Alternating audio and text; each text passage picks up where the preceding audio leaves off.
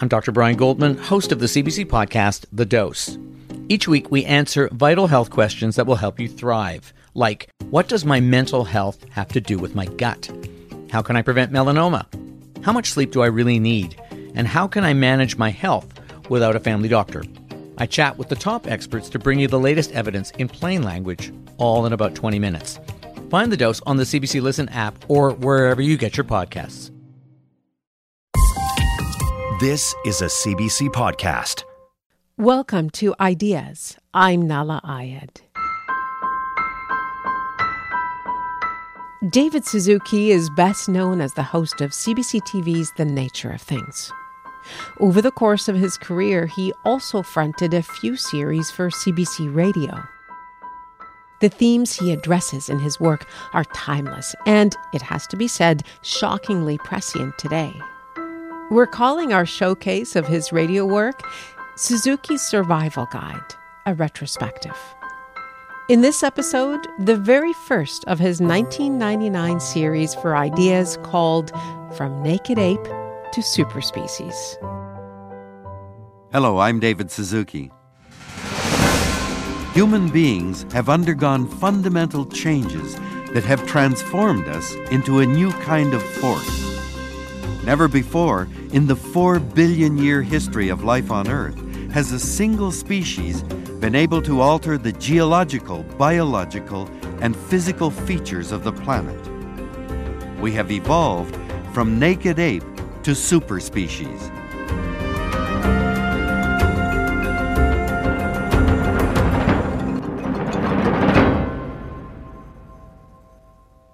As children, some of the earliest words and pictures we learn are frog and tree, kitty cat and dog, monkey and elephant.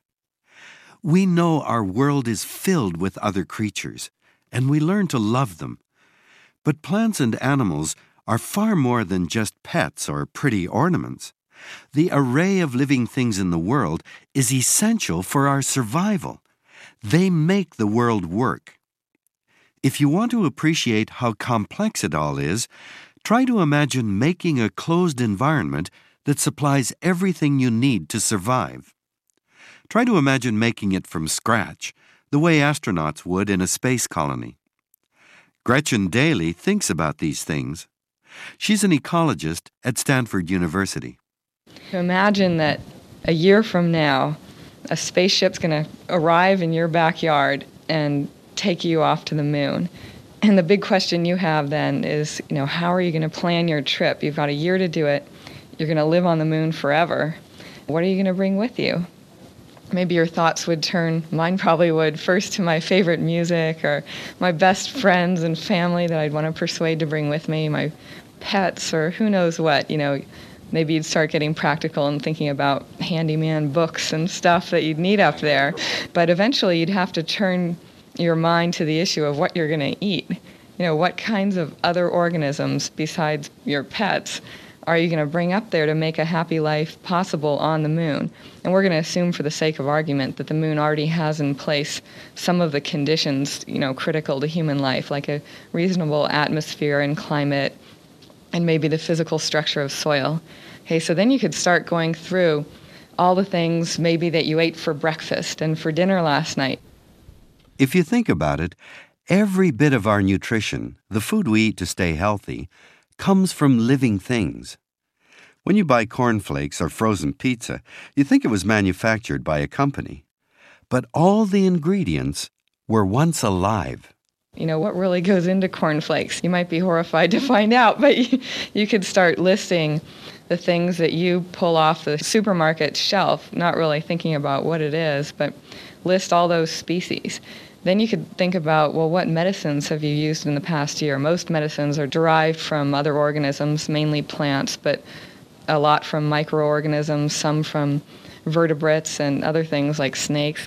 Anyway, your list would, especially if you wanted to bring stuff up there to make the landscape look pretty for the kids, and you'd be thinking about them not wanting to miss out on the butterflies and birds and flowers and so on. So your list would probably be, even if you were being pretty selective, it would add up to the hundreds or even possibly thousands of species. before you'd even begun to consider what you'd have to bring up there to allow all those things to live with you. That's no Sunday afternoon task. Designing a whole package containing everything we'd need to live on the moon is a pretty big challenge. Let's try something simpler. Let's take one part of the package, soil. What if all you had to worry about was making soil work? Gretchen Daly. Some people looked at what was living under a square meter of earth. So they sort of scooped it up, took it into the lab, and they found just the sorts of things that you could see with the naked eye. They found over 50,000 small earthworms and their relatives. They found 50,000 different types of insects and mites. And then they found 12 million roundworms and their relatives. Okay, and that's just the stuff that you can see. I mean, they were probably blind by the end of doing this, but someone on the team then took a pinch of that soil and looked at the microorganisms in it. And there you find even more. I mean, it's just incredible. They found, under the microscope, 30,000 protozoa, 50,000 algae, 400,000 fungi, and billions of individual bacteria of unknown numbers of species. Okay, so now think about that for a minute. Which of those are you going to bring to the moon with you? How are you going to cart them up there? And I mean, basically what you realize is that if the spaceship did land in your yard, you might say, forget it. I'm not into adventures. I'll just stay right here where I am.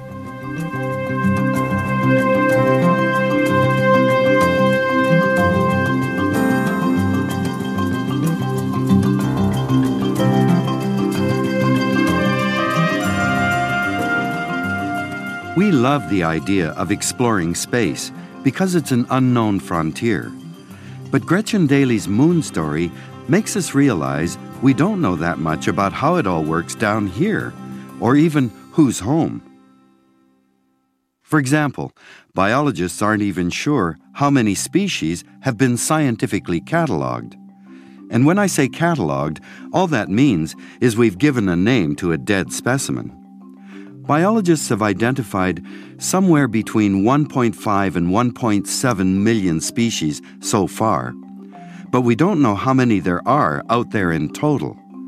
There are ways to make an educated guess, and that, most biologists now agree, is about 10 million. This means we know perhaps 15 to 20% of all the life forms on land, at sea, and in fresh water. And when it comes to bacteria and other microorganisms, well, we don't have any idea at all.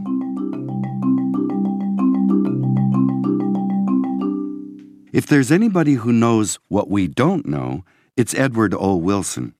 He's a professor of ecology at Harvard University, and he's written many books, including 2 Pulitzer Prize winners.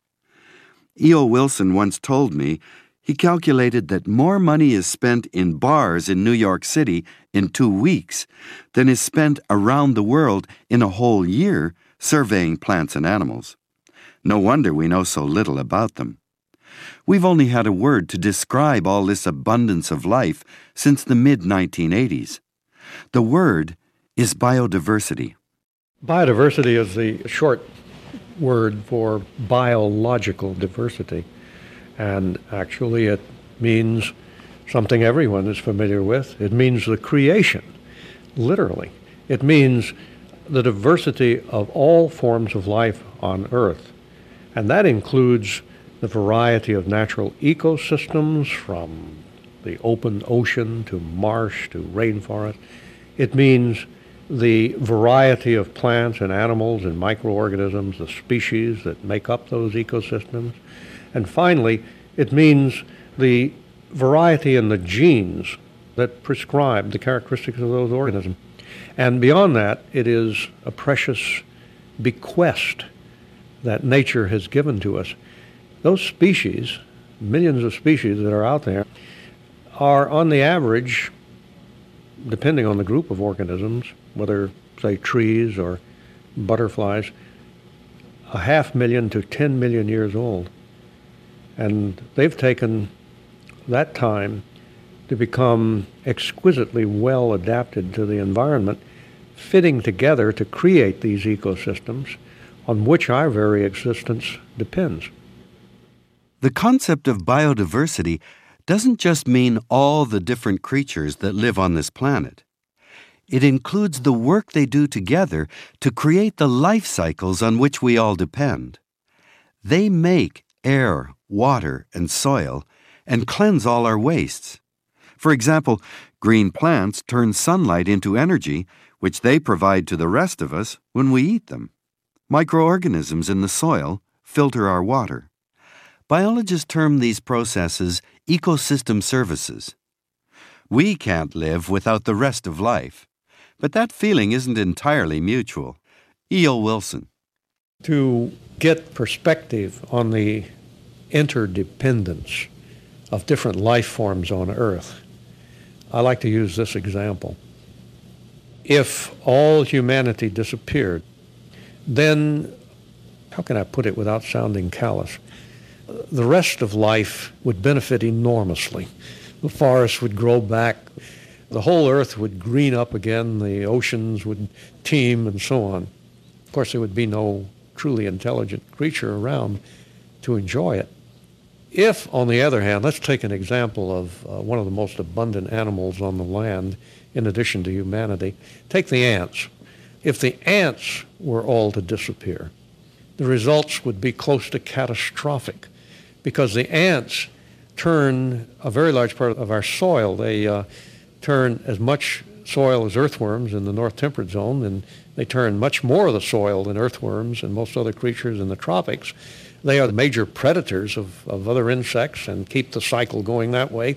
They are the chief scavengers of small animals, removing over 90% of small dead creatures, and so on and on. If they were to all disappear, there would be major extinctions of other species and probably even partial collapse of some ecosystems.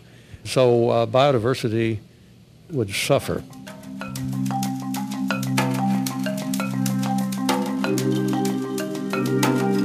We have always lived on a planet bursting with an almost incalculable number of life forms. For most of human existence, it seemed impossible that we could ever have any effect on such things as the skies, the mountains, and the seas. Our wealth was not only incalculable, it kept renewing itself. But now we can poison the skies, level mountains, and fish the seas bare. In this century, human beings have exploded in numbers, consumption, and technological muscle power, and this has put enormous pressure on other species, driving many of them out of existence. But the fact is, 99% of all of the species that have ever existed went extinct before we humans even got here. So extinction is natural. Why worry? E.O. Wilson. The idea that extinction is natural, that evolution will replace the species that are lost, and so has it ever been since the beginning of life. Humanity is just the latest agent of extinction. If we're really part of nature, we ought to accept that. This is what I call one of the great forms of denial about the environment. It overlooks the fact that those 99% of species that became extinct are spread out over 3 billion years. You know, there's this turnover. The average life of a species, and this is what should matter to humanity, is on the order of 1 million years. And we are drastically shortening that lifetime for species. And since it takes a long time, thousands to millions of years, to create as fully developed a species as the ones around us, then we are doing the equivalent of drawing down hard on our bank account. We are destroying species at a far faster rate. We estimate somewhere between 100 times and 1,000 times faster than species could be created, even if we left the natural environment alone. And you know, you can't be drawing down, say conservatively, on your bank account at 100 times the rate you're putting new money in without growing broke very fast. Our biological bank account is based on energy from the sun. Plants capture sunlight and convert it into sugars, which are used for energy by all the rest of life up and down the food chain. Every living thing needs energy to perpetuate itself. The ability of all species to reproduce and grow is our biological capital. Growth and reproduction, beyond what's needed to keep a species going, is our biological interest. We can use our interest, catching fish or cutting down trees, without endangering a species. But we run into trouble when we start dipping into our capital. Stuart Pimm is an eminent conservation biologist from the University of Tennessee. He's one of the scientists who's been paying attention to our biological spending habits. Let me give you a brief tour of what we're doing to the planet. If you take away the frozen bits of the planet, the area of the planet is about 130 million square kilometers. Of that, we take up about 15 million square kilometers for our agriculture. And almost all of that agriculture is cut into areas that were once forest. We have to also add into the calculation the amount of woodlands that we consume for fuel, which is a very large fraction. We also log large portions of the planet. We also graze parts of the planet. About something like 60 million square kilometers of the planet, about half of the non-frozen area, is pasture land of one kind or another. If you begin to think of the scale of that, 15 million square kilometers for agriculture, 60 million for grazing of one kind or another, the amount of forests we use. So the answer is about half of the biological interest of the planet we are already consuming. That's sort of the bad news, because we know from the projections of human population growth that our human population is likely to double. And if you think what you see now in terms of the loss of biodiversity is bad, imagine what it will be like in 30, 40 years' time when the world's population has doubled. But in fact, there's bad news and there's worse news. We, humanity, have highlighted the planet. We have taken the best bits. The forests of Europe, of Japan, of North America are the bits that are just right. Not too hot, not too cold, not too wet, not too dry. What we are doing now is, having taken the best bits of the planet, as our population expands, it is moving into the areas that are not so good. We're moving into the areas of the planet that are basically indigestible. The parts of the planet that are not so good for us are the richest in terms of biodiversity: tropical and boreal forests, coral reefs, and wetlands. As we begin to invade them, we're putting tremendous pressure on millions of species. We're accelerating the rate of extinction. Stuart Pimm. 11% of all birds are on the verge of extinction as a consequence of what we've done now. A report published in the last couple of weeks for the world's plants suggests that 12% of the world's plants are on the brink of extinction. And I suspect that's an underestimate, because there are many plants that we don't know, and what we don't know are likely to be rare, and they're likely to be even more vulnerable. It's not just on land, it's in the oceans, it's in our rivers. A greater fraction of our freshwater fish, and a huge fraction of freshwater clams and mussels are on the verge of extinction. The pattern is ubiquitous. Whenever we have sufficient data, we recognize that something between 10 and 40% of the world's species are already on the verge of extinction.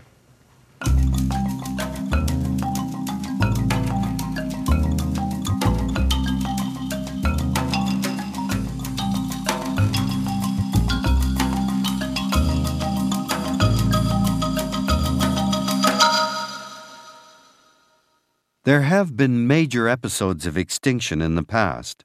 The fossil record tells us that 5 times so far, huge numbers of species suddenly disappeared. And some people think we're in the middle of a 6th. In each case in the past, new species evolved and made up for the ones that disappeared. The last big extinction spasm eliminated the dinosaurs, and that made way for the mammals and us. So what's the concern? E.O. Wilson.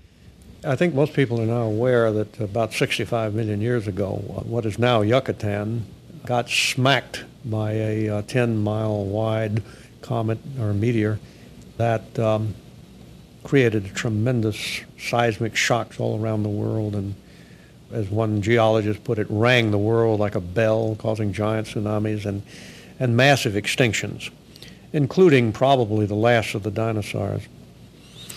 We are now in the beginnings, I think most experts on biodiversity agree, of similar extinction episodes, except now we are the comet, and we could end up having a similar result as what happened 65 million years ago, ending the age of dinosaurs. And I like to say that what we will have is the Eremozoic age. Eremozoic means, that's what word I coined, that means the age of loneliness. That is, we will be in an impoverished world of our own making. Evolution will replace that. But after each great extinction episode, like the one that happened 65 million years ago, each of those extinction episodes required about 10 million years to fully replace that which was lost very abruptly. And if we go on wiping out a large part of the fauna and flora of the world, and our descendants, as early as 2050, realize that because of our recklessness, they're going to have to wait 10 million years to see a return of the world's biota, the fauna and flora.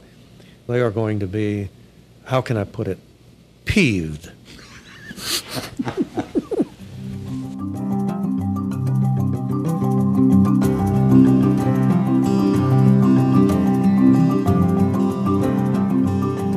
I'm David Suzuki, and you're listening to Ideas on CBC Radio 1. This is a special series about human culture and its impact on the natural world.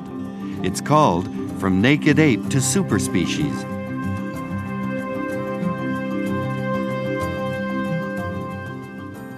We are air-breathing landlubbers who live above ground, and that's how we view the world.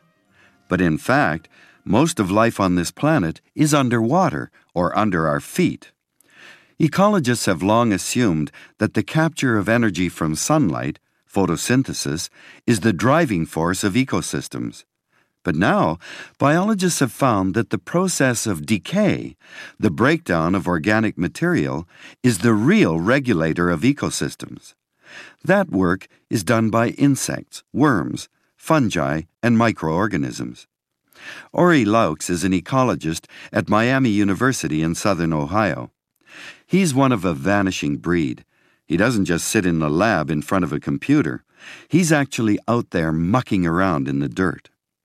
He's studying the effects of pollution on forests along the Ohio River.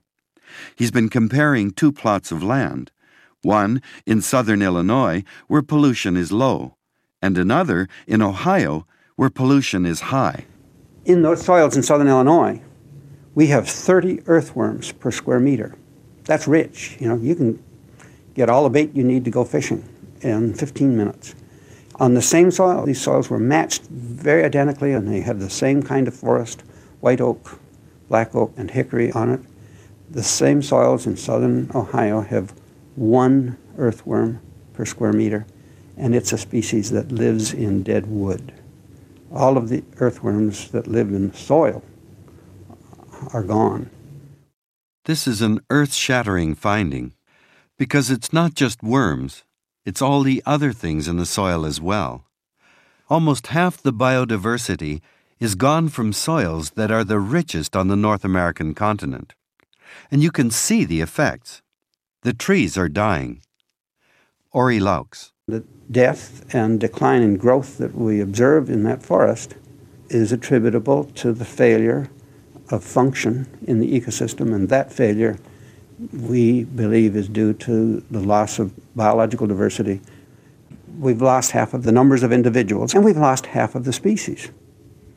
And so we have to ask the question, at what point in species impoverishment did ecosystem function become so impaired that we destroyed the capacity of the trees to grow or to process litter? In other words, every aspect of that system, beginning from the soils and then spreading to the functioning of the larger species and to the birds that feed in the litter layer, every aspect is now dysfunctional.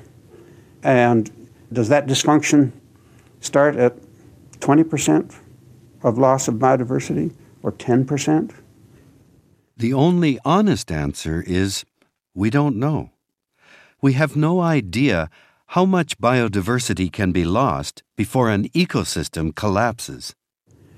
Human observation tends to be directed at events that are big and dramatic.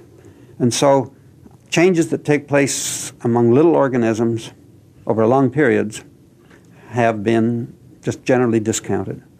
And there's only a relatively small audience out there that are able to say, earthworms are king. You know, this is where the action is.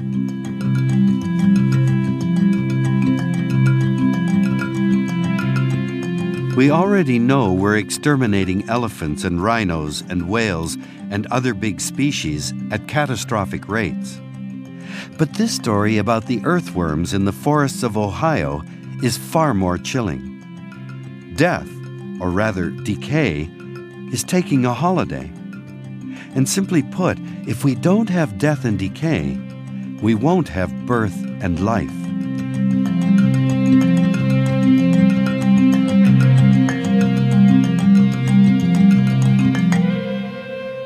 You're listening to Ideas, and to the fourth of our special summer series we're calling Suzuki's Survival Guide, a retrospective. We're a podcast and a broadcast, heard on CBC Radio 1 in Canada, across North America on Sirius XM, in Australia on ABC Radio National, and around the world at cbc.ca/ideas. Find us on the CBC Listen app and wherever you get your podcasts. I'm Nala Ayed. I'm Helena Bonham Carter, and for BBC Radio 4, this is History's Secret Heroes, a new series of rarely heard tales from World War II. They had no idea that she was Britain's top female codebreaker. We'll hear of daring risk-takers. What she was offering to do was to ski in over the high Carpathian Mountains. Of course it was dangerous, but danger was his friend. Subscribe to History's Secret Heroes wherever you get your podcasts.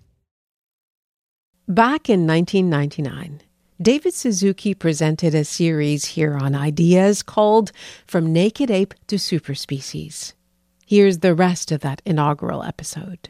In September of 1991, 8 people were sealed into a giant bubble in the middle of the Arizona desert. It was called Biosphere 2, and it was meant to recreate the Earth's natural systems. It housed different ecosystems like desert, ocean, grasslands, and tropical forest. 3,800 different plant and animal species were collected and set up inside. It was an attempt to create an airtight, self-sustaining system that would eventually make long voyages in space possible. It was a miniature version of Biosphere 1, the Earth, and it was supposed to provide the clean air, water, and food needed to support the bionauts over 2 years. It was, you might say, the ark of technology. As an ecologist, Gretchen Daly had a keen interest in how it all turned out. $200 million went into creating a tiny little self-contained ecosystem in which 8 people were hoping to live for a period of 2 years. So this little area, it's down in Arizona, is about maybe 3 or 4 acres in area. And it's got a little ocean, it's got croplands, it's got rivers, it's got all kinds of stuff in there that would, in theory, help purify waste and all that stuff, perform all these services. And yet the people that went into this found that even with heroic efforts, they couldn't keep it going. Rapidly, the oxygen levels plummeted because of activities of some of the soil organisms I told you about. And so the oxygen level went down to what you'd find at over 17,000 feet in elevation, so they're nearly going hypoxic in there. Then nitrous oxide levels skyrocketed to a level at which function of the brain can be impaired or actually severely damaged. All kinds of things happened. All of the pollinators went extinct, and many of the species they had put in there went extinct, thereby dooming most of the plant species to eventual extinction. The water had to be purified by hand because none of the natural purification systems that they thought they had designed in there were working. And all sorts of other things happened. Cockroaches and katydids and these crazy ants lost their minds and took over. Vines grew out of control, so people had to spend a huge amount of time just cutting back and trying to control the organisms that took advantage of this situation and the lack of natural controls on their activities. So what that shows you is, most of these services are so complex, they operate on such large scales, and they're so little explored that we can hope to replace them with technology.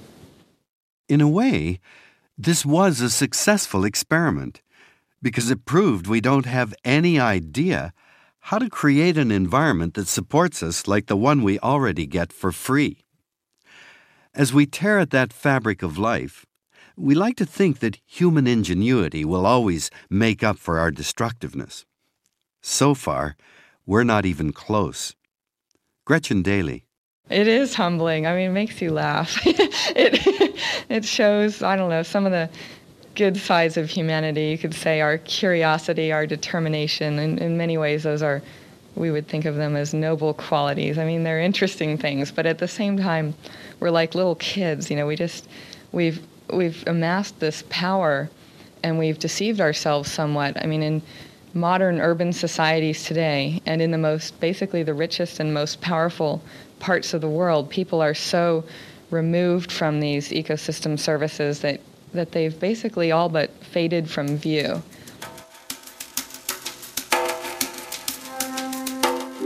Biosphere 2 tells a story that's humbling. It ought to make us reassess a great deal of what we do. But in the last 200 years, science and technology have worked wonders. People used to die far younger. We lost about half our children. And think of all the things we have now. Television, cars, computers, and satellites. It does seem like science and technology can do anything. Why can't it save biodiversity as well? E.O. Wilson. Many people cling to the forlorn hope that science can rescue biodiversity even if humanity continues to wipe out the natural environment. The notion being that, well, go ahead and clear-cut the last of the forest for that little extra bit of agricultural land. Go ahead and dam that river, even if it's going to wipe out all of the crustacean and most of the fish species above the dam and so on.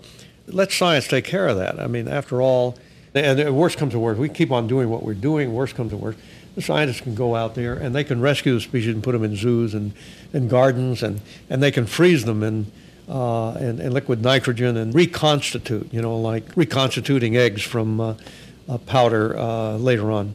And let me tell you what the truth is. The truth is that science hasn't got a clue. Science can't take care that way of more than a minute fraction. Consider that there are 40,000, 50,000 land vertebrates, for example, mammals and reptiles and amphibians and so on.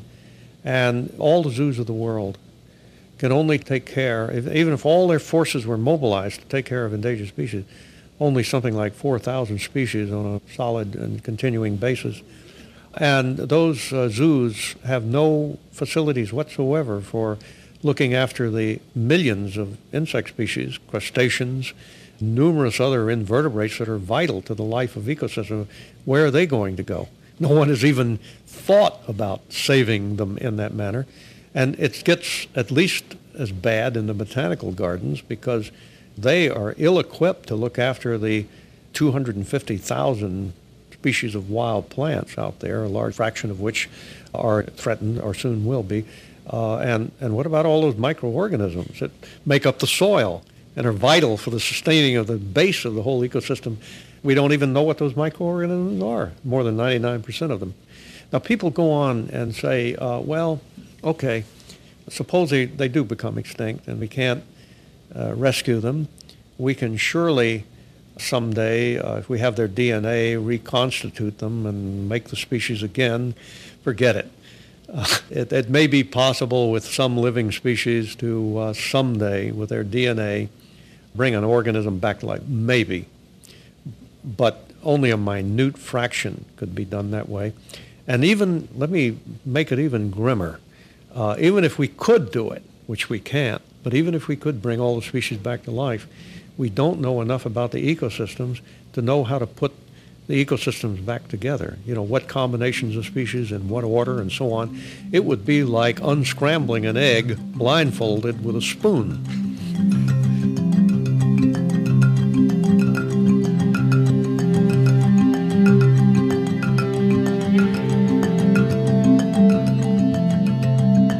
If we think we can eliminate those natural ecosystems and substitute prosthetic devices to keep the planet in that delicately balanced, highly peculiar state on which humanity depends in its physiology for its life, then we are kidding ourselves. An ecosystem, in other words, the system that gives us all those services, all that stability, that security, the cushion for free, it's there, it doesn't cost us anything, is a system of complexity far beyond the capacity of supercomputers with the best scientific minds in the world to even get down correctly in abstract, much less create from scratch. So for a few centuries, ladies and gentlemen, the wise thing for humanity to do is to settle down before it wrecks the planet and to save as much of our natural ecosystems and species as we can to carry us through the tough times coming in the 21st century.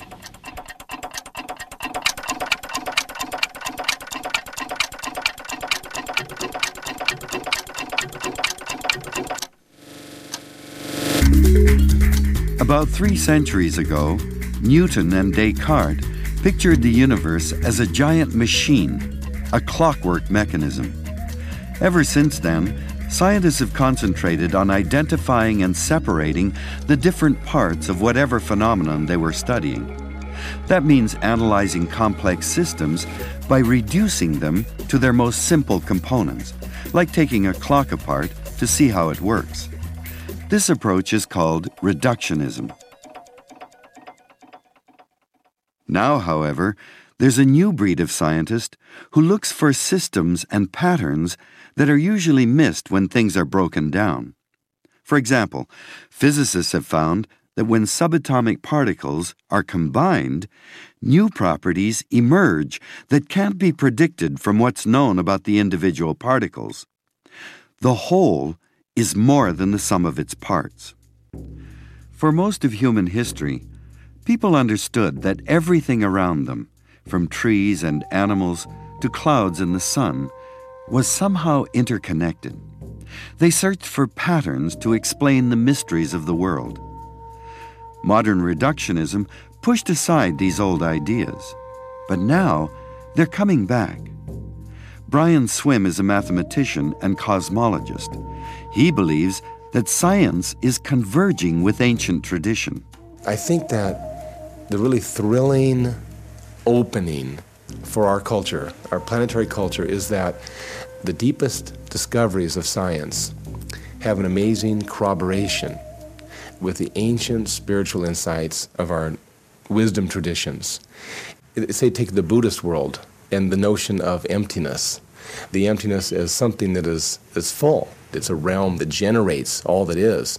Well, for 400 years of science, this made utterly no sense whatsoever. But now, in quantum physics, we realize that elementary particles emerge out of the vacuum. And then we actually measured it. And we now know, as an absolute scientific fact, that the basis of reality is emptiness. Now, we say vacuum, or we'll say the quantum vacuum, or zero-point energy. All of these are simply words that scientists have used to point to a very mysterious reality. It's a reality that doesn't consist of things. It is actually a reality that consists of power to give birth to everything. So our actual understanding now of the universe from its physical dimension corresponds very deeply with these ancient understandings in Buddhism and Hinduism concerned with emptiness. The most viable scientific hypothesis of the birth of the universe is that the universe emerges out of the vacuum.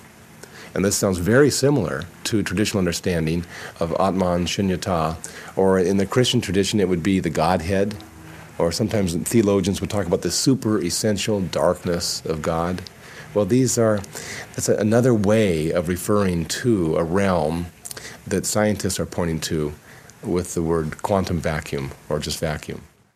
One of the most remarkable new theories to come out of recent scientific discoveries is that the Earth regulates its own systems. The atmosphere, the land, the oceans, and all the living things on Earth somehow interact to keep conditions stable over long periods of time. Brian Swim. One easy way of capturing this is simply to say the Earth is alive. Of course, the Earth is not alive the way a salamander is. It doesn't give birth to baby Earths. So the word live here is used in an analogous way. It's alive in the sense that it actually organizes itself so the complexity of its life forms might continue. One easy way of seeing this is that the life forms require a particular spectrum of temperature for the molecules to operate. And the Earth maintains itself in that range that enables life to come forth. And the reason we know that Earth is actually maintaining itself is that the output of the sun has changed drastically over billions of years. It was 25% less intense in the beginnings of life. And so life had to alter the clouds and so forth to trap the heat to keep the Earth at a particular temperature. I mean, it's another stunning realization, because you can't perceive the Earth as self-regulating in our own local frame of reference. It took all of this data brought together, and suddenly we captured a sense of the whole. Now, intuitively, this was something understood by indigenous peoples for 10,000 years, 50,000 years, maybe. And without question, indigenous peoples knew the Earth, they thought of the Earth as Mother Earth and alive. I'm simply saying that 400 years of science has enabled us to begin to approach this more intuitive truth from an outer or empirical way. So that taken together with indigenous knowledge, again, we have the opportunity for a stronger understanding of the self-regulatory or living nature of Earth. And so we begin to see ourselves not as just individuals on the planet Earth, but rather as sentient creatures that are within the actual organized life of Earth. We're a part within the whole. And this perspective is, I think, very different from what we've been used to, at least in modern industrial culture.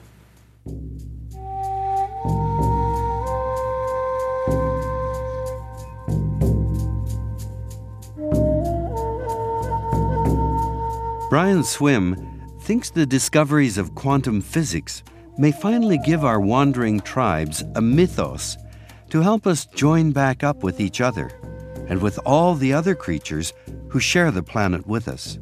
Where science helps here a little bit is that we now see that we are actually kin to every species. By looking at the molecules, by looking at the forms of metabolism, by looking at the genetics, we start to see that we share with every species. I mean, this recent discovery of a bacteria that deals with oxygen, it breathes, in a certain sense, oxygen. And so its way of dealing with the oxygen is with a molecule, a hemoglobin-like molecule. And so physicists examined the structure of this hemoglobin molecule. And then they looked at the hemoglobin molecule of a whale. Both of these capture oxygen. And when you put these two together on the computer screen, they're almost identical. And the reason they're almost identical is that they both have a common ancestor around 3 billion years ago. So that it's not that we're imposing a relationship upon the world. We say, well, we have to develop a bond with all creatures. It's that we are discovering, actually, at the level of consciousness, what's actually there in the very structure of the beings. The whale and the bacteria are cousins, and we're all cousins. And so I would say that the interrelatedness is there. So it's not a question of straining to feel concern for the creatures. It's rather the question of how do we activate an awareness of the deep bond that already exists. That's the challenge.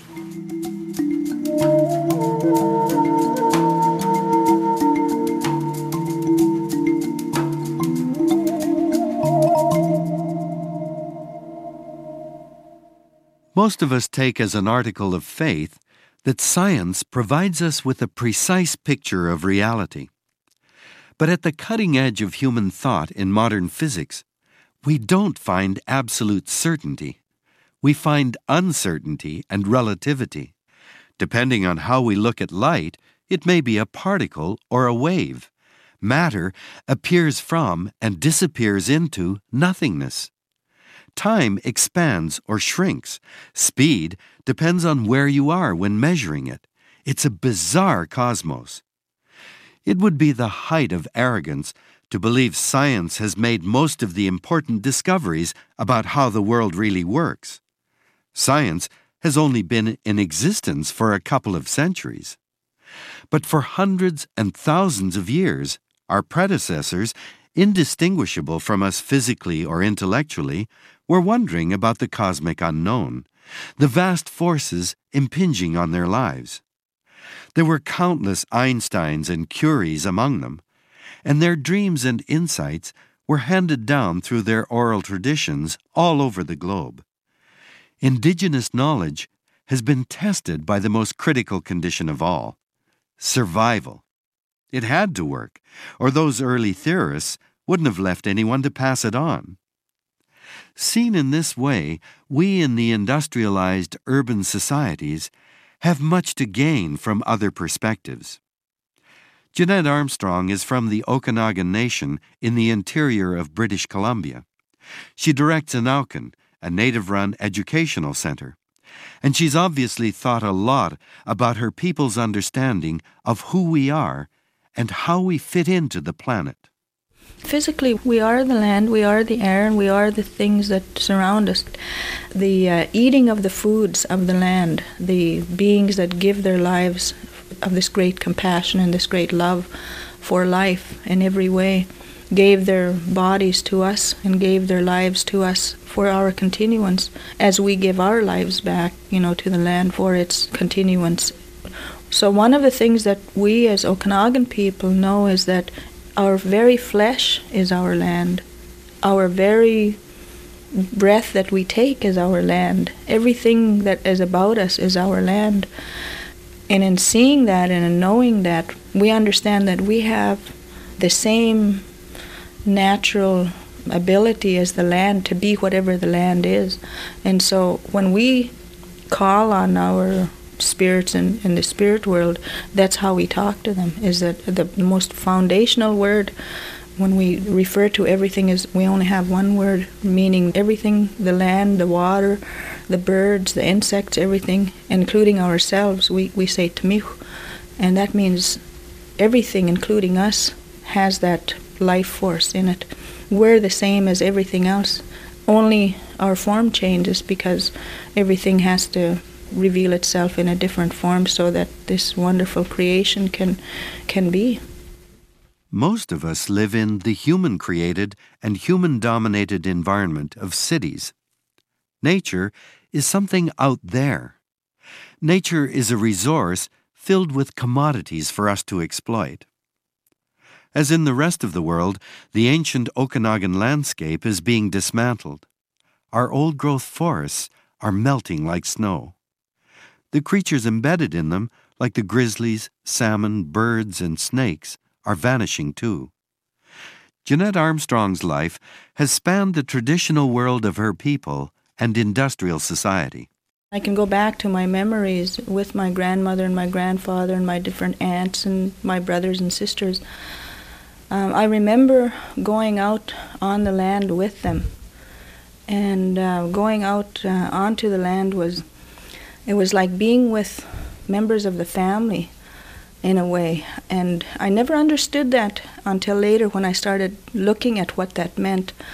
When my grandmother would say, grandmother, and name the lake, or grandfather and name the mountain, or these grandfather trees, and talk to the wildlife that way, I never used to see the differentiation between human beings and the life forms around us. And when those grandmothers or grandfather mountains or lakes or rivers or streams are destroyed, it's like your grandparents being hurt, you know. For our people, no different than a family member leaving. And it's that connection at that level. And it's more than just an emotional regard for the land or emotional maybe love of the land because of its pictorial quality or its beauty. It's an actual relationship with our land in that way. And that relationship is generations long. It's not just an individual. And I can't see how life could be without that. You know, and that, as I see, is the most fundamental different perspective. In that kind of principle, in that kind of attitude, you can't go out and destroy that land. You no more than you know, unless you're insane, no more than you could destroy your grandparents, you know.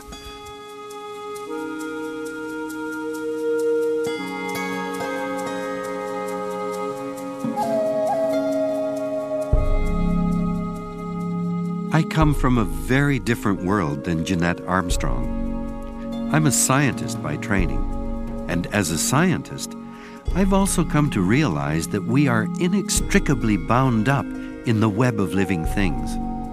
We all share our DNA. We are all genetic relatives, created by the air, water, soil, and sunlight around us. When we look at the world this way, the environment is no longer something out there. It literally is inseparable from us. It is us.